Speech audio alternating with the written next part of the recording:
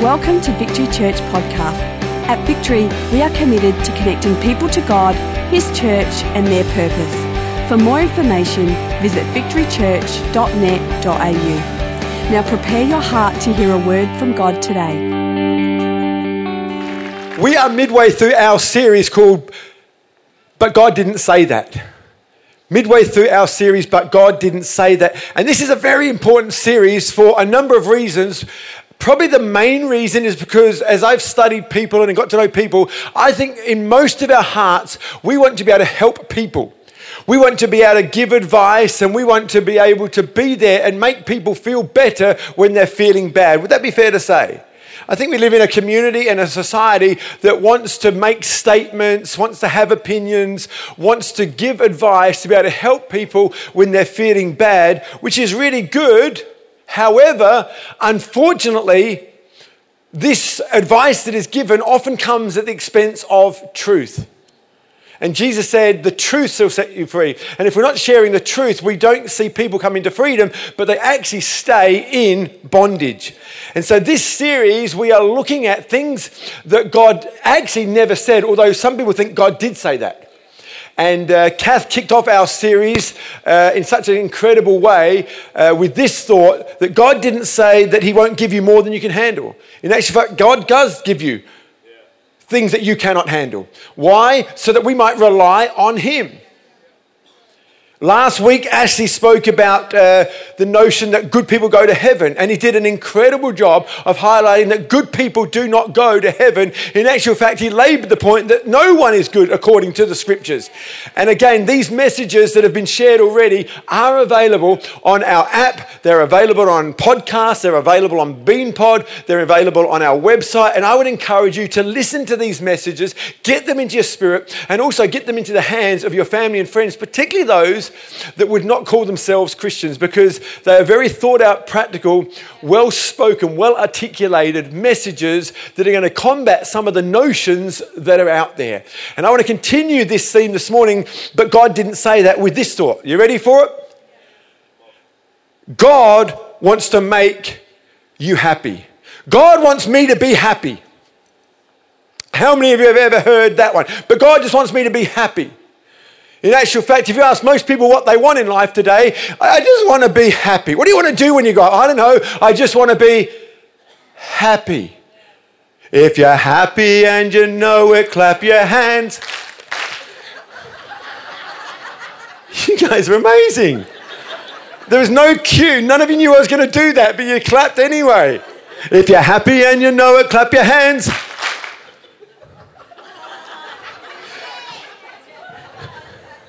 If you're happy and you know it, stomp your feet.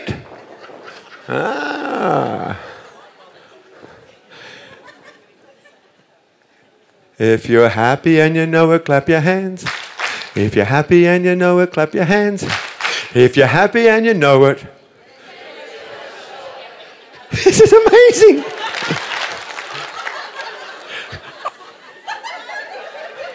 This is like a dream come true for me. I feel like I'm leading the worship. I feel like I'm the worship leader this morning. This is amazing. It's so good.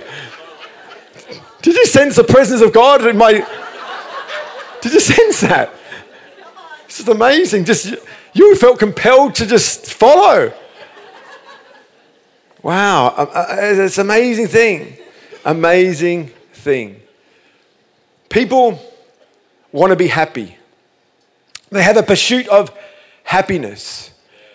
And there's this notion that when I get married, then I'll be happy.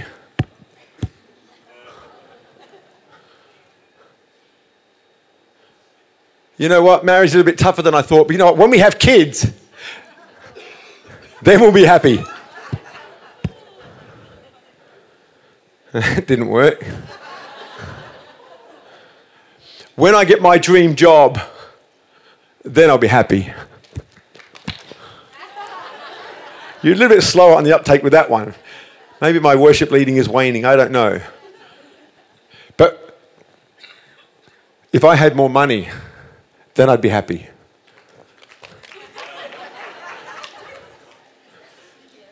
And we come up with all these notions, if and when this moment happens in my life, then I'll be happy. The trouble is when we get those things, the happiness doesn't seem to last much more than our 2 claps. And that's because happiness was never meant to be a goal. Happiness is a moment. Happiness happens in a moment, but it's never meant to be the goal. Happiness is great, but if happiness is a goal, you'll never truly be happy. There's nothing wrong with being happy. In actual fact, God doesn't want us to be sad, but He doesn't want us to make happiness the goal. People often say to me, "Are you happily married?" And I've got to be honest with you, if you followed me around 24/7 and watched everything we said and did in our home, you would conclude that we are not happily married. Not 24/7. You know, do you have a happy family? Oh, that'd be amazing. You know, we have incredible happy moments. We really do. We have a lot of fun as a family. We really do.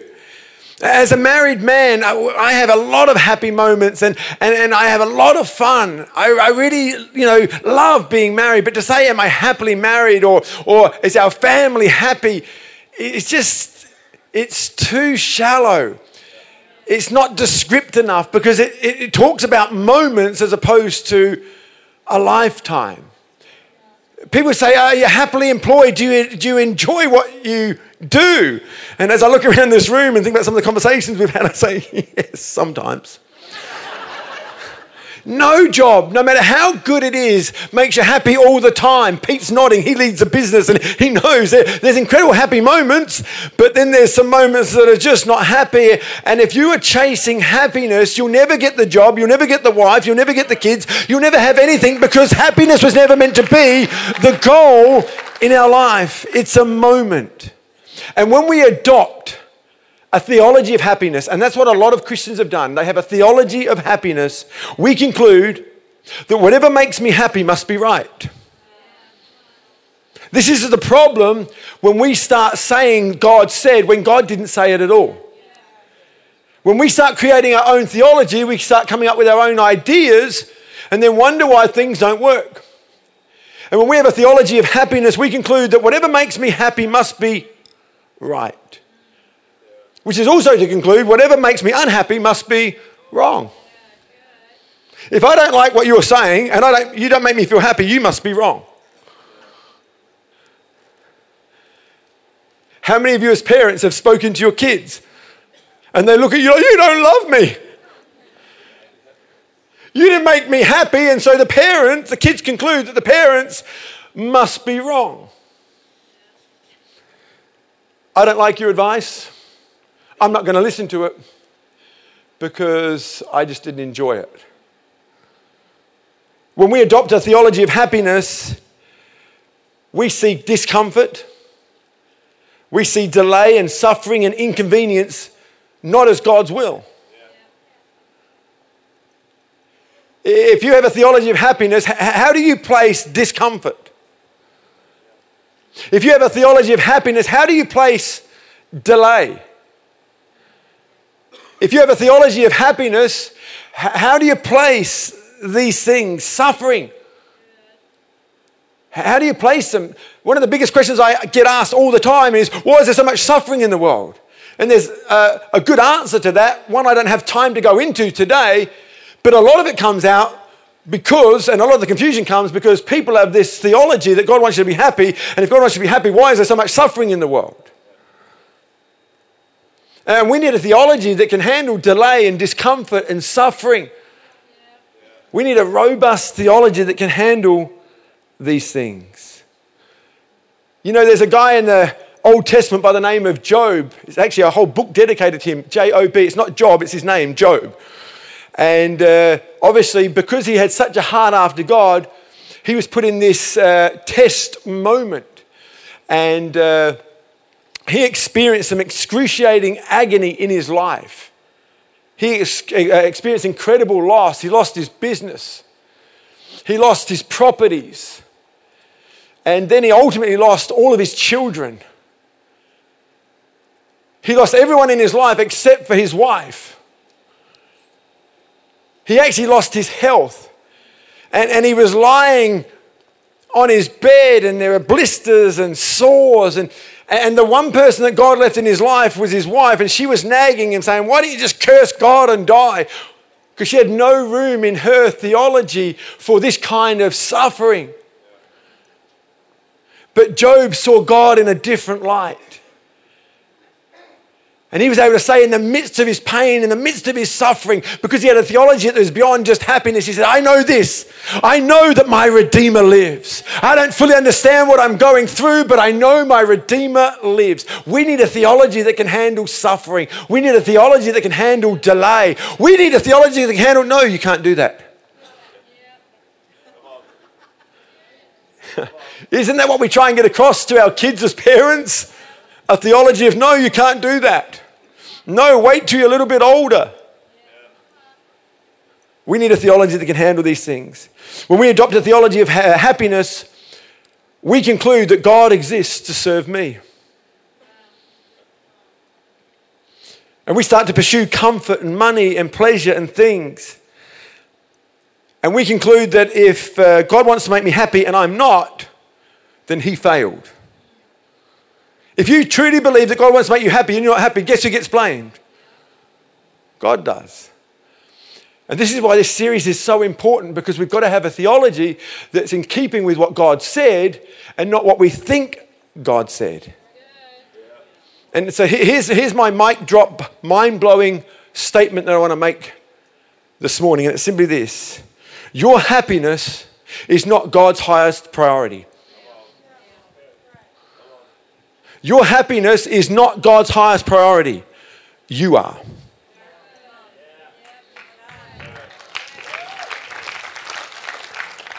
Your happiness is not God's highest priority. You are. Psalm 97 says this. Verse 12. May all who are godly be happy. Then it says, in the Lord, and praise his holy name.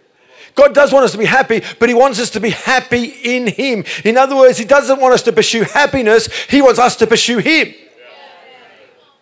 When we try and pursue happiness, we'll never find happiness because it's not something we should be pursuing. But when you pursue God, you will find him, because that's who we should be pursuing. God is more interested in you than he is your happiness. In other words, he would rather be with you in your struggle. He'd rather be with you in your pain. He'd rather be with you in your discomfort than have you happy doing your own thing without him. And I know this as a father to be true. I have really enjoyed the moments when my kids have come to me in their pain. And even just this week, I had the incredible privilege of being able to spend time with our youngest daughter, Bailey. And she said, hey, Dad. And she started sharing some of her concerns and some of her worries, some of her fears, some of her thoughts. And as a dad, I thought, wow, I would much rather her be struggling. I would much rather her be suffering, and I'd much rather her in her discomfort and pain and coming to me than her not have those concerns, not worried what people think, not worried about the situations that others are facing, and just doing her own thing and leaving me out of her life. How many, if we were honest, if we were truly happy and we had the money we wanted and we had the marriage, we had the family, we had all these things, how many of us would truly prioritize him? See, God's not concerned so much of your happiness as he is about being with you. See, God doesn't want to make you happy, number one, when it causes us to do something wrong or unwise. In 1 Peter chapter 1 verse 14 it says this. So you must live as God's obedient children. Don't slip back into your old ways of living to satisfy your own desires. You didn't know any better then, but now you must be holy in everything you do, just as God who chose us is holy. God doesn't want us to be happy when we choose to do things that are wrong or when we choose to do things that are unwise. In other words, if our spouse, if our wife, our husband is not meeting our needs, and we try and find satisfaction in other things, God doesn't want us to feel happy about that. You have an extramarital affair, God doesn't want you to feel happy about that. If you start turning to pornography and other forms of gratification, God doesn't actually want us to feel happy about that. Because he's concerned about the marriage. He's concerned about the relationship. Is this making sense this morning? You know, when it comes to premarital sex, God actually doesn't want you to feel happy about that.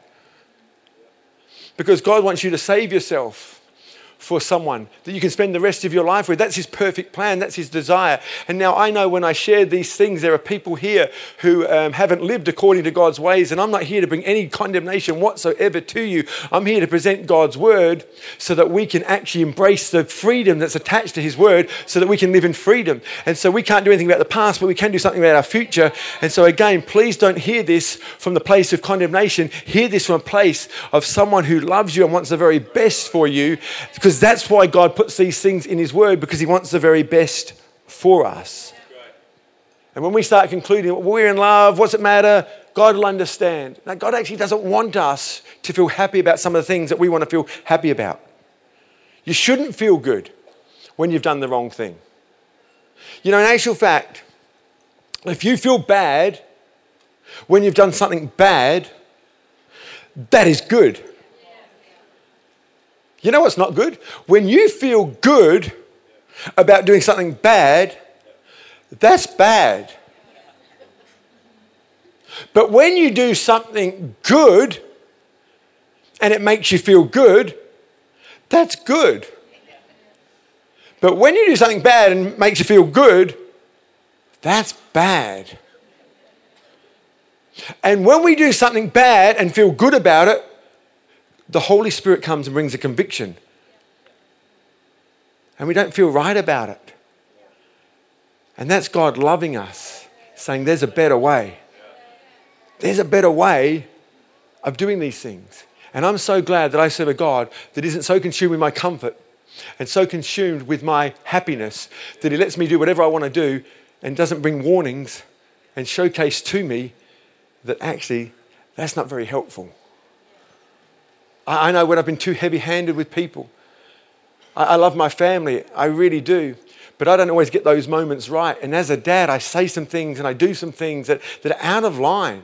They're certainly not in keeping with the will of God. They're certainly not in keeping with what a dad should be saying or doing in those moments. And I tell you, I've got to be honest with you, when that happens, I feel really bad. And I'm so grateful that I do, because the way I feel leads to a place of repentance. It leads me back to my family to say sorry. It leads back to restoration. See, it's not about condemnation, feeling bad and leaving it there. No, God wants to stir us so it leads us back to him. So it leads us back to our relationships that we've left. When we feel bad about things, it leads to ownership, repentance, forgiveness, and restoration. Secondly, God doesn't want us to feel happy when it hinders our eternity. 1 John chapter 2 verse 15 says this: do not love this world, nor the things it offers. For when the love of the world, you do not have the love of the Father in you. For the world offers only a craving for physical pleasure, a craving for everything we see, and pride in our achievements and possessions. These are not from God, but they are from this world. And this world is fading away, along with everything that people crave. But anyone who does what pleases God will live forever. You see, our decisions that we make today determine how we spend our eternity. And many of you would know the relationship I have with my dad. And it's a really good one. It's a healthy one. It's one I'm so grateful for. But I remember many, many years ago, when I was living at home, and I was a young apprentice and working with my dad, and I got to see him on his good days. I got to see him on his frustrated days. I got to see him on days where things weren't going very well for us. I remember one day we were down Salisbury Toyota, which is now Peter Kettle Toyota, down on the corner of Main North Road and whatever it is, Kester's Road or whatever it is. And I thought I was doing a good thing. I was rolling the paint on this sign, ready for it to be sign written. But what I didn't allow for was the wind. There was a high wind factor that day. And as I was rolling this white paint on this massive sign high up in the air, the wind was taking all this spattering and just landing on many, many, many, many, many brand new cars. And I got to be honest with you, that wasn't a good day. And there was a lot of damage control. And so I got to see Dad on his good days. I got to see Dad on his sad days. I got to see him on his frustrated days. I got to see him on his downright mad days. And one thing I've really appreciated about my dad's response to all of the good, the bad, and the ugly days that we have, he was able to cap it with this, hey, Tone, you know what? In light of eternity, what's it matter? I would receive my correction, I would receive my rebukes, I'd receive my cuddles, I'd receive my love. Whatever I needed, I would get, but it was always finished and concluded with this, hey, in light of eternity, what's it matter? You know what, Tone?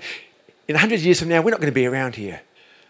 But 10,000 years from now, the decisions we make here on planet Earth are going to have a bearing thousands of years from now. God doesn't want us to feel happy about things that are going to hinder our eternity.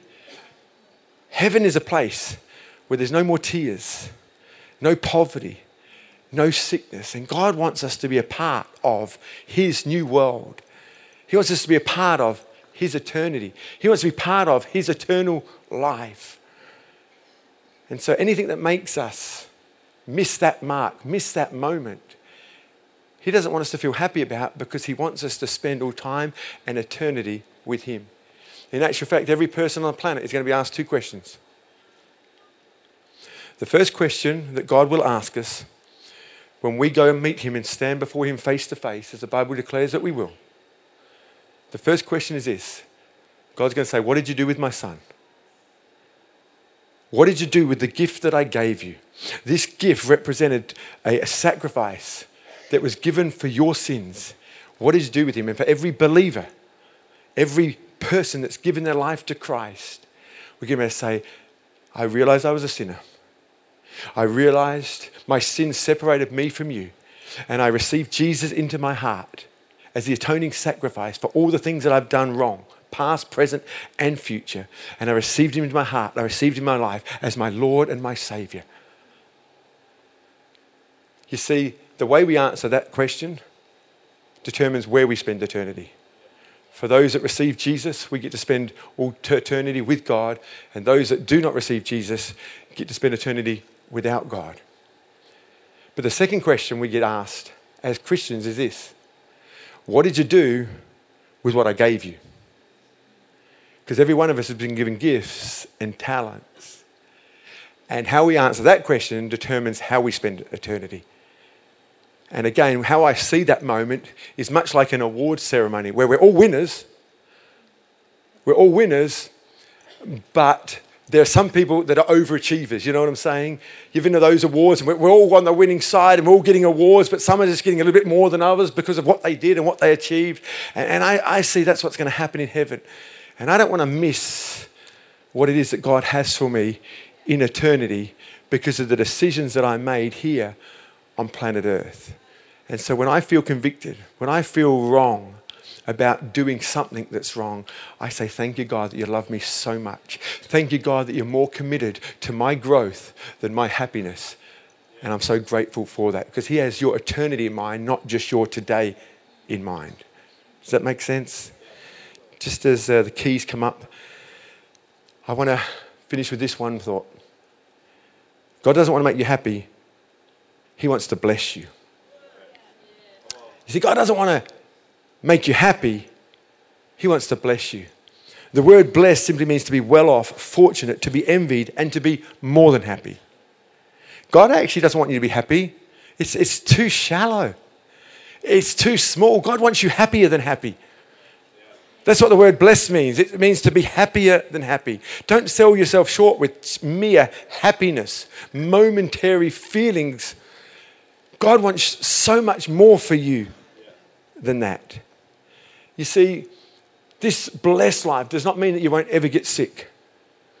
I grew up, I'm 50 years of age, and I grew up in a time when I was a teenager in my early 20s that, you weren't allowed to make a negative confession. So if you were sick, you weren't allowed to say you were sick, which I thought was ridiculous. So we had all these people around with snotty noses, and they couldn't see their eyes because they felt terrible. You say, hey, you're feeling a little bit sick. No, not at all. I'm the head and not the tail. Wow, really? You just sound really sick. And you'd probably be better off right now admitting you're sick and laying down in bed and just getting over your sick. No, I'm not sick. I'm like, really? I think you're sick in the head. It's just crazy. Like, really? And we had a community in a world watching on thinking, you guys are crazy. And they were right. They were right. But we had a faulty theology that said you can't say a negative confession. No, faith can face the facts. Abraham faced the fact that his body was as good as dead, that he couldn't have kids in his own strength, but it never wavered through unbelief concerning the promises of God. No, he was fully persuaded that God had the power to do that which he had promised. Faith can face the facts. So if you're not feeling well, you can actually admit it. I felt better. I felt better. And yesterday my sickness got the better of me and I never got out of bed. That's okay. It's okay. A blessed life doesn't mean you'll never be sick. A blessed life doesn't mean you won't ever lose your job. It doesn't mean that you're always going to be fully understood. It doesn't mean you're always going to be flavor of the month. It doesn't mean you won't lose a few Instagram followers. We get so offended that they stop following me. Where's the blessed life? They stop following me. And likewise, a blessed life doesn't always mean you're going to get healed. Yeah, we've got to be really sensitive, church, that we don't put things on people. That if they don't get healed, it's their fault because they didn't have enough faith. Right throughout church history, we see people dying. In actual fact, everyone in church history has died. How about that? And I promise you this, most people in this room in 100 years from now, we're not going to be here. So we're all going to die. How's that for an encouraging thought?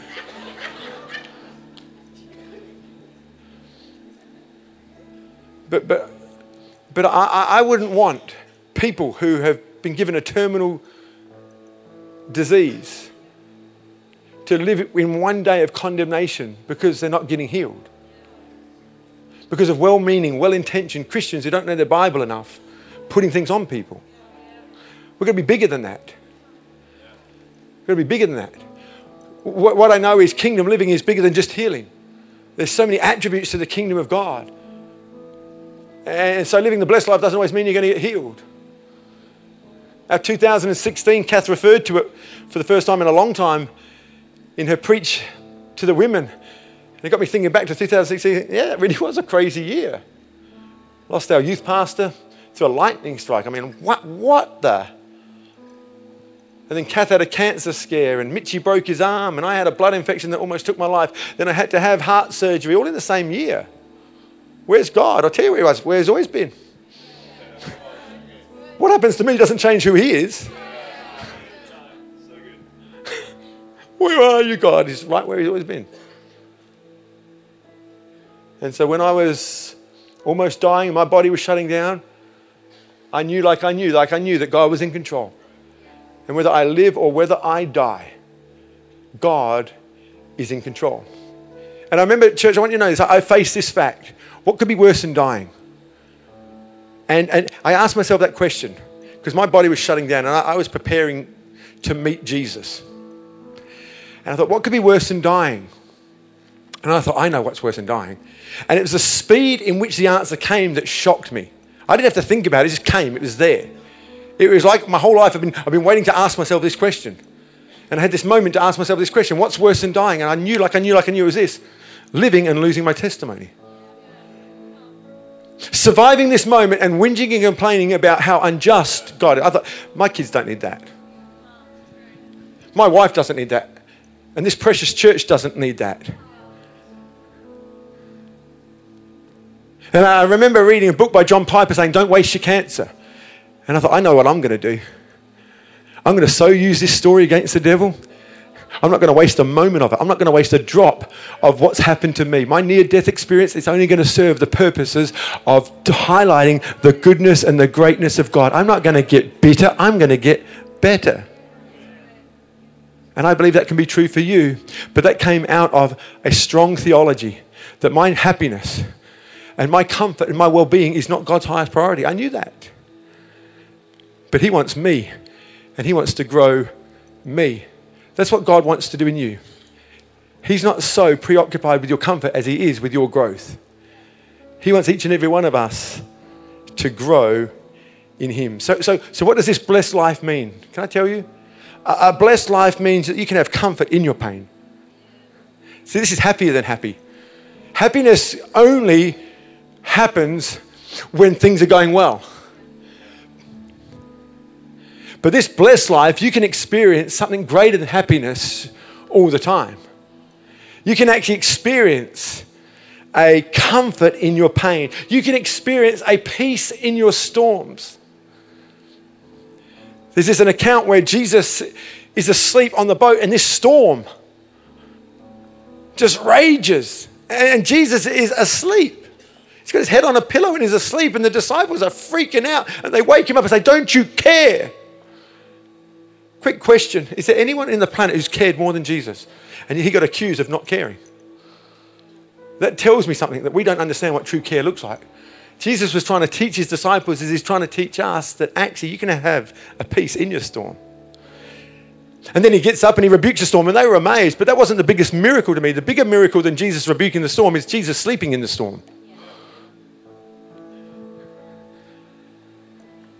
This blessed life means that we can have strength in weakness. It means that we can have joy in trials.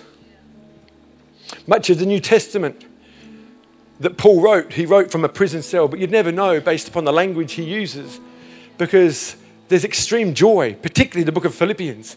Many, many times you hear Paul referring to joy. What have you got to be joyful about? He says, because I have a relationship with God. It's an amazing thing. It's an amazing thing. It's been a long weekend.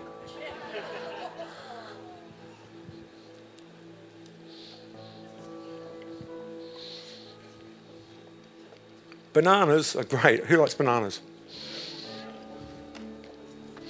In that very small window that they're actually edible. They're either, yeah? They're either not ripe enough because they're green, or they're brown and too ripe. And you've got about a window of about an hour that you can actually eat them. Am I right? But in that hour, gee, they're nice.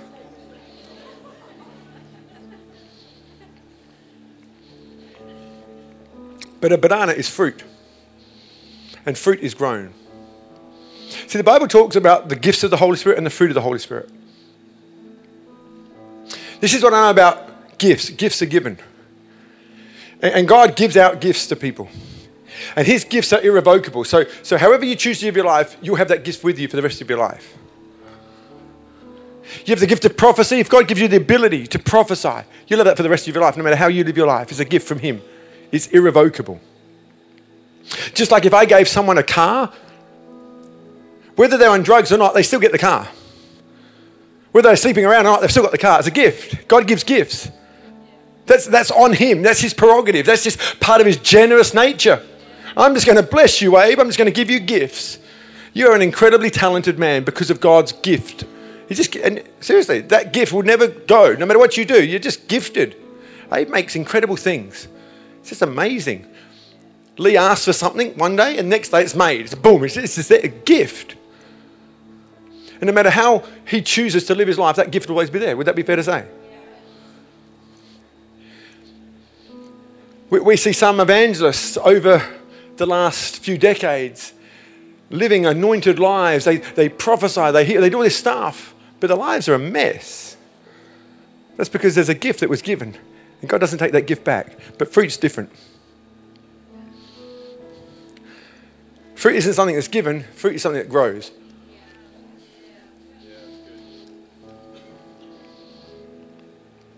And the Bible talks about the gifts of the Holy Spirit, and it talks about the fruit of the Holy Spirit.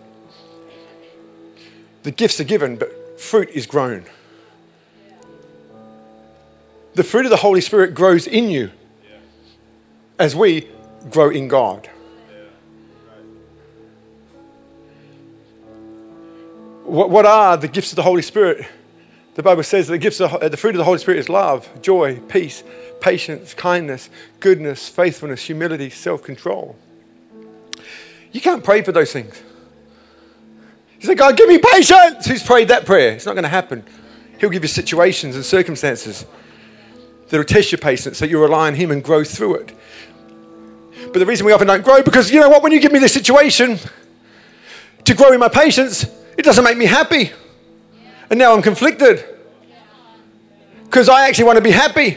But I also want to grow in patience. But how am I going to grow in patience? By putting me in situations that don't make me happy. Now I'm conflicted. That's why this series is so important. Who wants to grow in their patience? I'm fine, I'm good.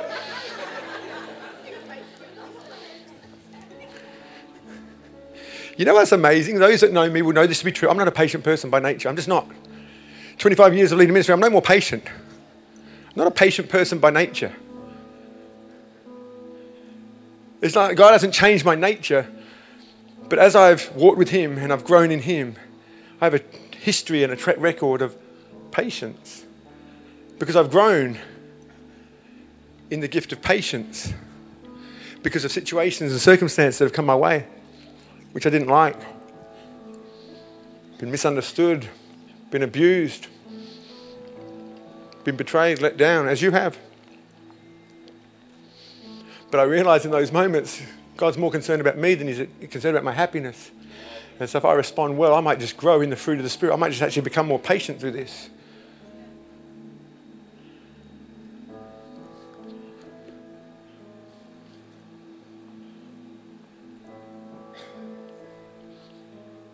Happiness is wonderful, but it's only based on happenings.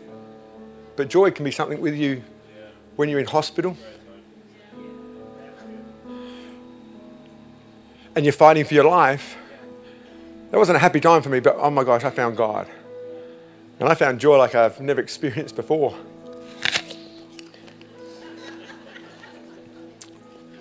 And something grew in me. And so I just feel like I'm a smorgasbord of all this incredibly amazing fruit that God wants to grow not only in me, but in you too. But if you are truly committed to growing, oh, so good. So who wants more joy? Paul found it in prison.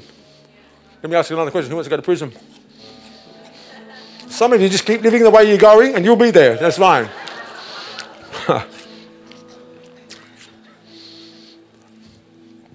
We have a lot of fun in this church. We've been accused of all kinds of things. We're just an entertainment centre. We don't go deep. We just do shallow. We just tell stories. We don't preach the word. I think I'm preaching the word today. But we try and be relevant. We eat apples while we do it. That's not going to stop.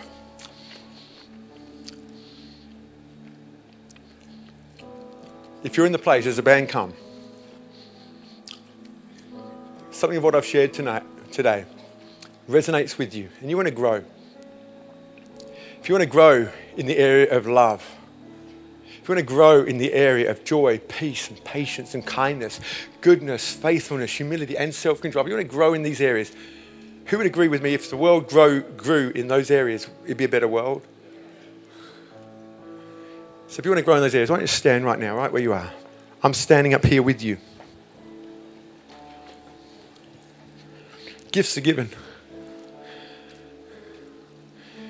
Gifts are given. Fruit is grown.